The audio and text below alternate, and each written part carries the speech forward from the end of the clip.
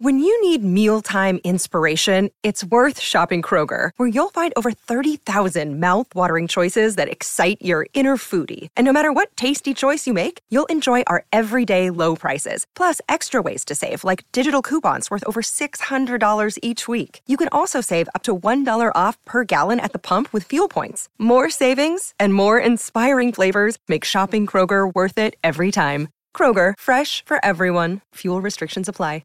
Another day is here, and you're ready for it. What to wear? Check. Breakfast, lunch, and dinner? Check. Planning for what's next and how to save for it? That's where Bank of America can help. For your financial to-dos, Bank of America has experts ready to help get you closer to your goals. Get started at one of our local financial centers or 24/7 in our mobile banking app. Find a location near you at bankofamerica.com/talktous. What would you like the power to do? Mobile banking requires downloading the app and is only available for select devices. Message and data rates may apply. Bank of America N.A., member FDIC. Your brain needs support, and new Ollie Brainy Chews are a delightful way to take care of your cognitive health. Made with scientifically backed ingredients like Thai ginger, L-theanine, and caffeine, Brainy Chews support healthy brain function and help you find your focus, stay chill, or get energized. Be kind to your mind and get these nootropic chews at ollie.com. That's OLLY.com. These statements have not been evaluated by the Food and Drug Administration. This product is not intended to diagnose, treat, cure, or prevent any disease. Where are we right now? We're in the old Olalla Cemetery in Olalla, Washington. It's an abandoned cemetery up on a hill, totally unmarked from the road. You just have to cross a rope and then a stream, climb a hill, and you're up at the top, and it's very quiet. No one's here. These are some old graves. Yeah. The history is that there's a lot of people here who were buried. They were victims of this Dr. Linda Hazard, who had a clinic where she would have people fast, and they keep fasting and eventually starve to death. So a lot of her victims are buried here. She was eventually tried and found guilty of killing these people. We walked by some stakes over there. Yes. Right? That you said that were maybe... Yeah, the rumor is that there's these rebar stakes in the ground that are painted orange. There's no headstone there anymore. And the rumor is those are the victims. I haven't been able to figure that out quite yet, if that's true or not. But, yeah. I'm just moved over to this Kitsap Peninsula, and I'm been trying to dig in to see, what are the hidden spots. And there's quite a few abandoned cemeteries over here, so I've been digging through those. And yeah, what draws you? Okay, so I've known you for a long time now. Like, what draws you to the weird stuff like this? I don't know. I think, oh man. I mean, you moved out of Seattle. Right. To find a place that's weirder. I think so. I think that I liked the the brand new slate and being able to just dive in. And I feel like a lot hasn't changed yet here, so there's so much to just dig into and explore over here. So, yeah, I don't know. I don't know why I'm compelled to learn about that. It's not just cemeteries I'm digging into, but that's one component, I think, is hanging out in cemeteries now. Yeah. How does a place like this make you feel?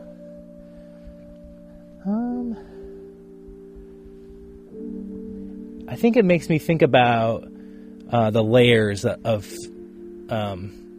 history that have been in this area. I came to Seattle thinking about grunge and wanted to be in music and not really knowing what happened in this region, and this makes me realize there's been so many layers of things going on, and this was a bustling area of the Puget Sound. It's dead. There's nothing happening here anymore, and it's interesting to know what changed and why, how things are changing, because Seattle's changing too. I had to leave because it's changing so much, and it makes me think about how my boring town that I grew up in, I started doing this map for Seattle and like plotting all the weird places in Seattle.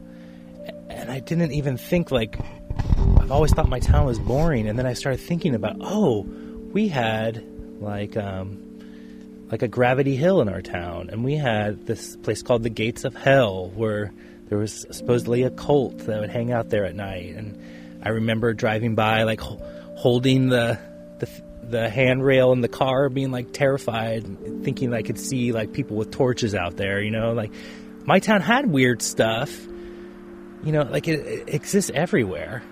And you can dive into it. And there's all this other stuff in my small town that I didn't appreciate, So now I'm like, I feel like you should dive in where you're at and like learn about what's going on and what historically has gone on. It's a really fun way to connect, with not feel so bad about where you live. I don't know why I brought you to a cemetery. I'll tell you one thing that's funny was I brought my kids here, and one of the kids found money on one of the gravestones, and he took it, and then later we were driving, and he threw up spontaneously in the snow. We had to like pull over, and he threw up into the snow. So don't take money off a gravestone. I think it's pretty bad luck.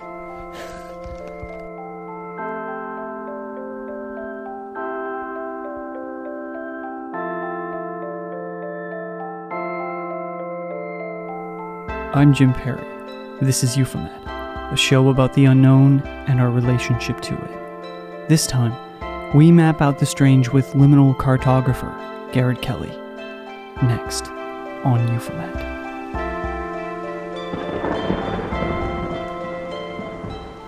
Liminality is the in-between, a space in which, unmapped, becomes a place of obsession and lore. A memory of one small crack on a sphere, its own surface, refusing to be made a plane without distortion. Once flat, merely a projection of the unseen, a place somewhere in between. Some say windows, mirrors, hotels are liminal spaces, these transient locales, portals full of potential. Sun-kissed by the unknown, ripe for existential pondering. But to think of these things is but one engagement of liminality, to feel and live in this space. Another. I'm at a liminal space with Garrett Kelly. Listed on the digital map database he co-created with friend Jeremy Puma, called Liminal Earth, the old Alala Cemetery. Entrenched in old growth and gravestones bravely hanging onto the moist cliffside like some loose, rotten teeth. A liminal space, where the veil appears thin and the unreal becomes manifest. It's where Garrett finds himself moving, hurtling toward the unknown, yet never alone. The liminal, it turns out, is a state shared with friends. Yeah, when I first moved to Seattle, I was still like kind of freaked out about aliens and stuff like that. Growing up, I was kind of had weird old fears of all that stuff, and that's how I met Jeremy and Tim. Is they both had blogs where they were talking about that stuff in the early days of blogging, and Jeremy was talking about like Gnosticism and other weird fringe topics. So yeah, they were kind of like an online community that I kind of gravitated to about this stuff. And it was funny, for a long time we talked like 2 years online, and then Jeremy wanted to meet up because he saw that I lived in Seattle, and I was like, yeah, sure. And then we ended up being neighbors. We lived across the street, and we'd only like dorked out online and just talking that way, and I was like, what? Now that we have this map, we've been going out and doing quote unquote investigations and exploring together. So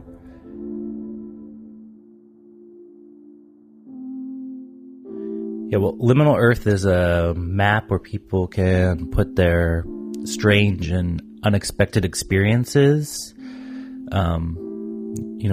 We'll take their story and we'll map it on a Google map, essentially. And it doesn't have to necessarily be like a UFO or a Bigfoot or a ghost experience, although we accept that. Anything unusual or just strange that someone may encounter, they should put on there. Like the classic example is like a dog walking down the street wearing shoes.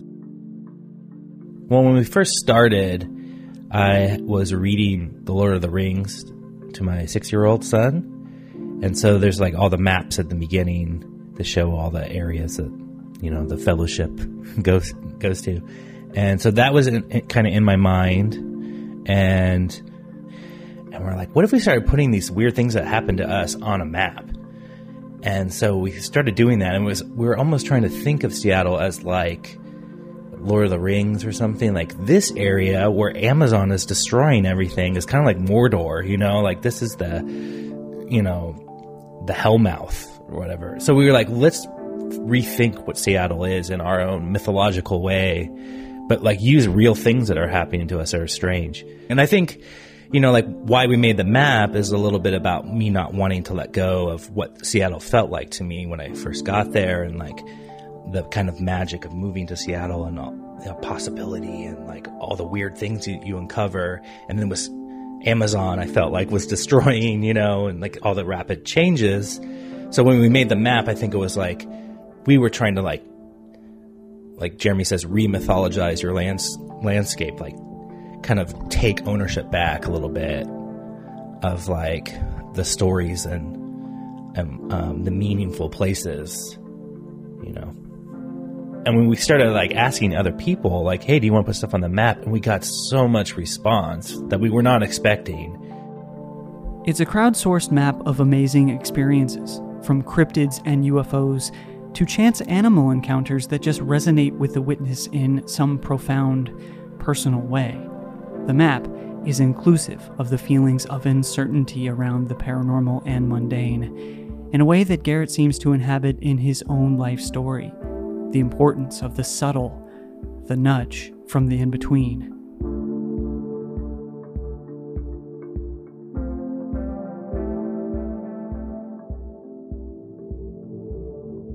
Yeah, so in high school, I lived in a really boring town in California, kind of by the Delta in the Bay Area.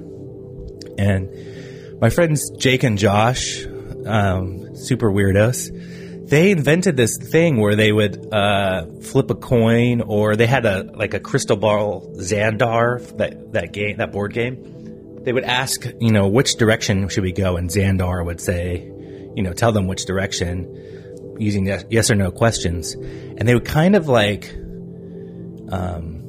open themselves up to whatever happens is going to be happening for a reason. And they would call this mystical journeys. And I would go along with them sometimes, and it was so much fun. And something weird would always happen. Like when you would set out with that mindset, you could reinterpret what's happening in front of you in ways that felt like meaningful. It was really awesome. You know, it was kind of a way of taking control of the fact there's nothing to do in our town. And so we just like using whatever this randomness would take us to. I remember one night we started off by letting a hamster decide where we were going to go. We made like a map on the ground and let it go to where, and that's our first spot. We're going to go there. And we were walking, and we looked up, and there was like a halo around the moon. And then a plane had driven through. So there's like a chemtrail, you know, through it. And so it looked like no moon. And we're like, what does that mean? It's the night of no moon. And so I don't know, it was just really fun to like be in that world, you know, and just kind of create like a mythology of what's happening. You know, one of those nights I remember, I don't know how to explain this. There's this one night before we went on that time travel with the hamster, and we were all hanging out, and someone knocked on the door. Someone went up to get it, and they saw who was there, and they left and closed the door. And then there was another knock, and another person went up to the door, and then went outside and closed the door. There was another knock, and eventually everyone in the room was gone except for me. And then there was a knock, and I was like freaked out. Like, what's behind the door? You know? And I was like, so scared to get up and like, where's everyone going? And I eventually went out, and it was just people waiting outside for me, and they thought it was hilarious. And it ended up being something stupid, but I was like imagining all these other worlds. Like, is there a portal that as soon as you open the door, you fall into it? Or like, what is, all this other stuff happened in my mind before that. And it's such a silly little thing, but it made me realize that, like, there's that, like, like these things that like seem so mystical or whatever, but then they can come back to being just something stupid. But it's fun to live in that world of all of that magic and mystery for a little bit. And not to say that there isn't really mystical, magical things. It doesn't matter to me because it's so cool to be able to hack into that weird world for a little bit.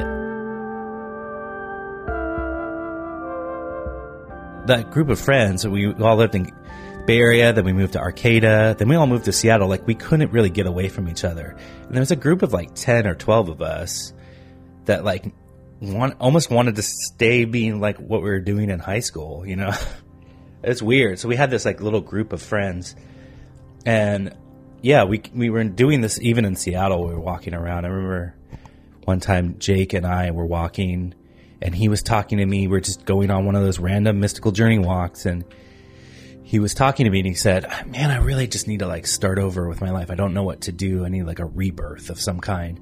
And right at that moment, we looked down, and there was this dead animal that looked maybe like a cat.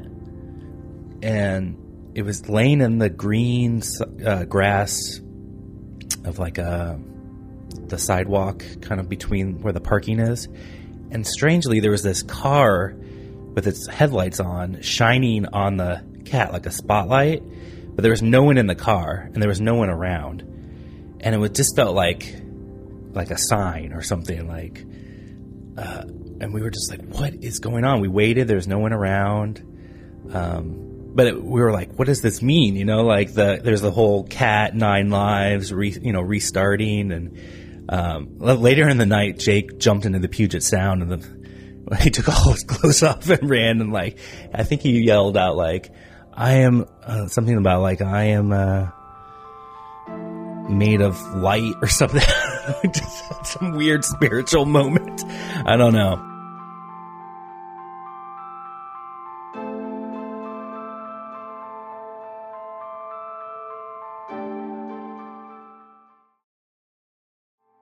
So the same time that I found Jeremy across the street, that's when Jake brought home this letter he found.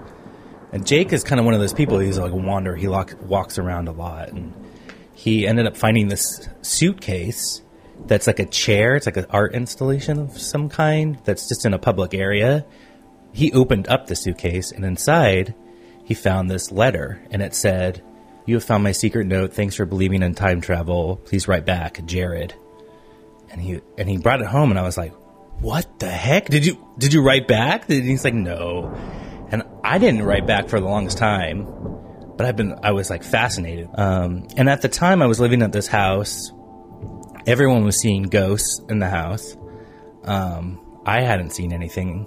I'd actually never seen anything like that. When I was living in that house though, around this time, I remember I was cooking dinner one night, and I felt like someone was looking at me from the side, and I looked up real quick, out of the corner of my eye, and for a split second I saw something. And what was really freaky about it, like I ran up the stairs, is that it looked like me. It looked like me looking at myself, being kind of confused, like, why are you here? It freaked me out. I don't know, like 5 years later, it was the year that Marty McFly was supposedly going into the future. And I was like, we should finally write back to this time traveler. I think I just asked him like, please, I want to make contact with you, and like, thanks for writing. And, and I checked back a lot, but I haven't seen any return messages. So I don't know. I just couldn't believe I had waited so long to actually write back. Yeah. I would love to get a return message from that. I don't know. Such a weird... Like, even if that's not a time traveler, who wrote that? Why did they write that? It doesn't matter if it's like even a real time traveler. There's some other story there. And I was like, we should have a time travel party where we have time travelers from all timelines come and meet and like have a real party. Because there was Stephen Hawking said that he had a time travel party where he had the party and then the next day he sent out the invites and no one had come to the party the night before. And he's like, you know, if they're time travelers, they should have known. Doesn't matter when I send the invite. But I was like, well, maybe you're just throwing a crappy party. So that's why we had a party. There was like a wall of parallel timelines and Mandela effect stuff. And we had bands play. And there was a couple strange characters who showed up. I remember, like, these people don't... I'm not going to, like, question whether or not they're time travelers, but, you know, to their face. But in my mind, I'm wondering, that person, I've never seen them around before. It was kind of cool. And I remember there was a point in one of the songs by this artist, Du Normal, she was playing, and there was, like, a slow strobe light. And I remember Jake... my friend Jake, who had been doing all this stuff, these mystical journeys for a long time. I hadn't seen him in a while, but he came to this party. And I remember during the strobe light, while that band was playing, he was whispering in my ear something. And I felt like Cooper getting the message from the giant in Twin Peaks. It just felt like he was talking about Facebook memes or something. But it felt really important when he was telling me. I don't know. It's that thing where, like, things fluctuating between being mundane and being like mystical and magical, you know, and like they can shift back and forth. It can be just a stump, or it could look like a fairy and could go back to being a stump, you know, and then it's how you look at it and how you continue to return back to it and the different paths it takes you on, you know, like that note that whoever put that in there ended up being a time travel museum. It ended up being a time travel party. It ended up being on our map that we created. And it's continued to make all this new stuff from this one little point. And it doesn't matter if it was a time traveler or not. It's created all these different things from that. I don't need to go out and prove that's a time traveler to have meaning from that. I don't know. That's the importance of the liminal space, right? Right, yeah.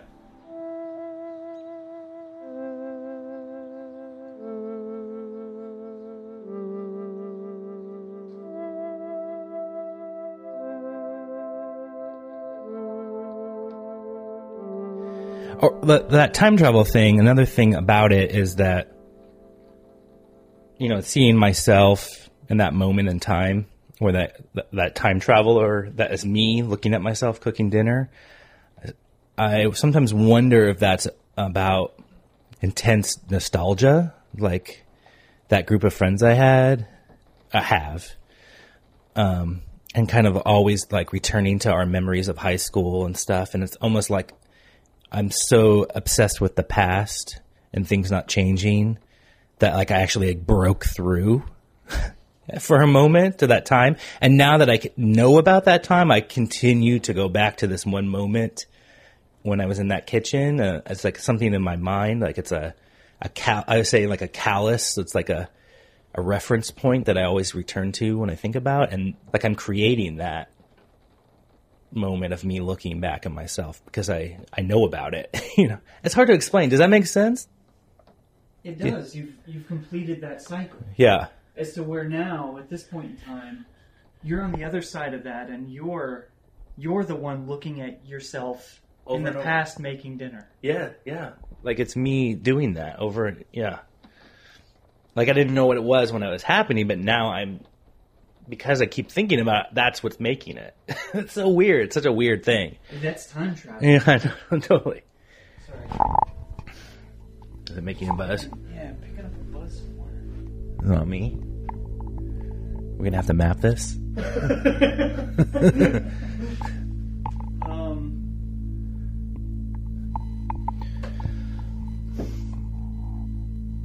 I think it's just Bremerton. And there is the Bremerton hum I'm told you about.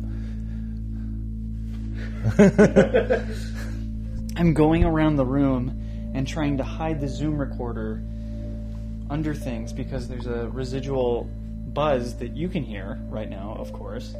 Like, a cell phone is on, but I think it's just Bremerton. And why would Bremerton be like this? Well, there's a shipyard here for the Navy.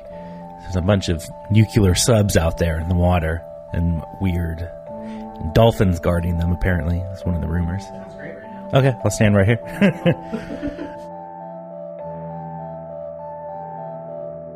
I moved to Bremerton about a year ago because Seattle finally became just too unaffordable.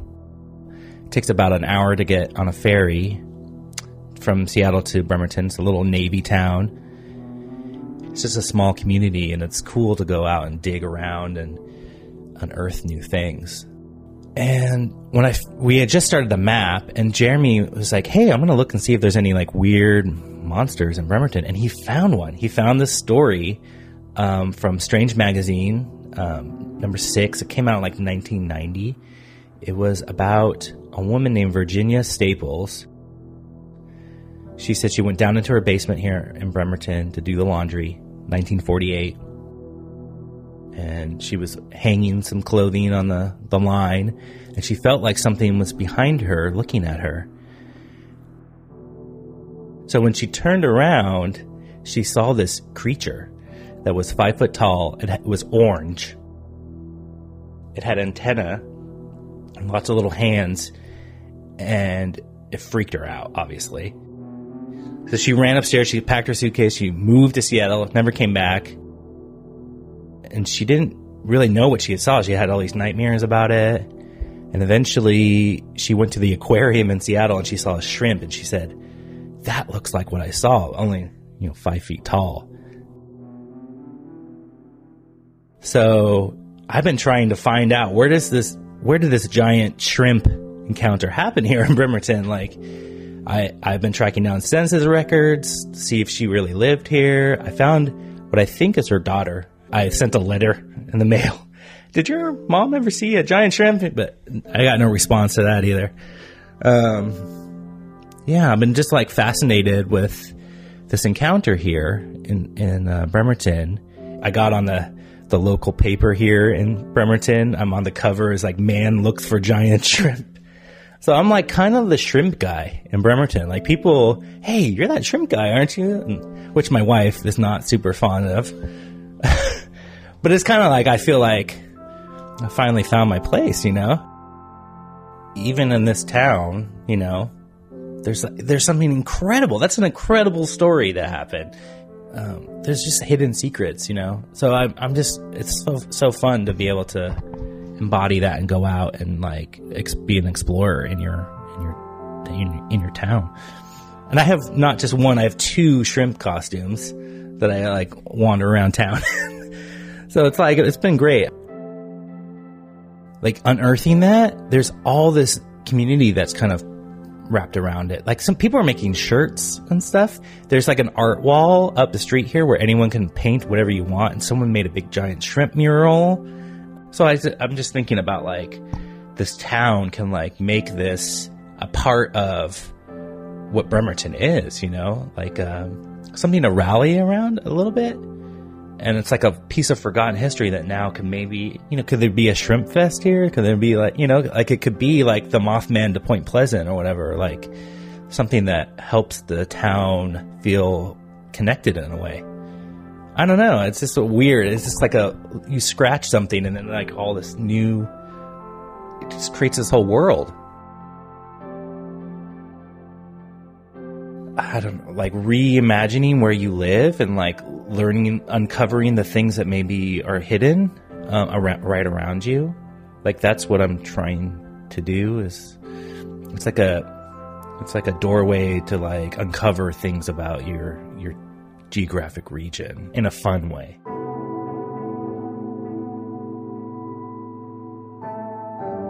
Thank you for listening to this edition of Euphomet.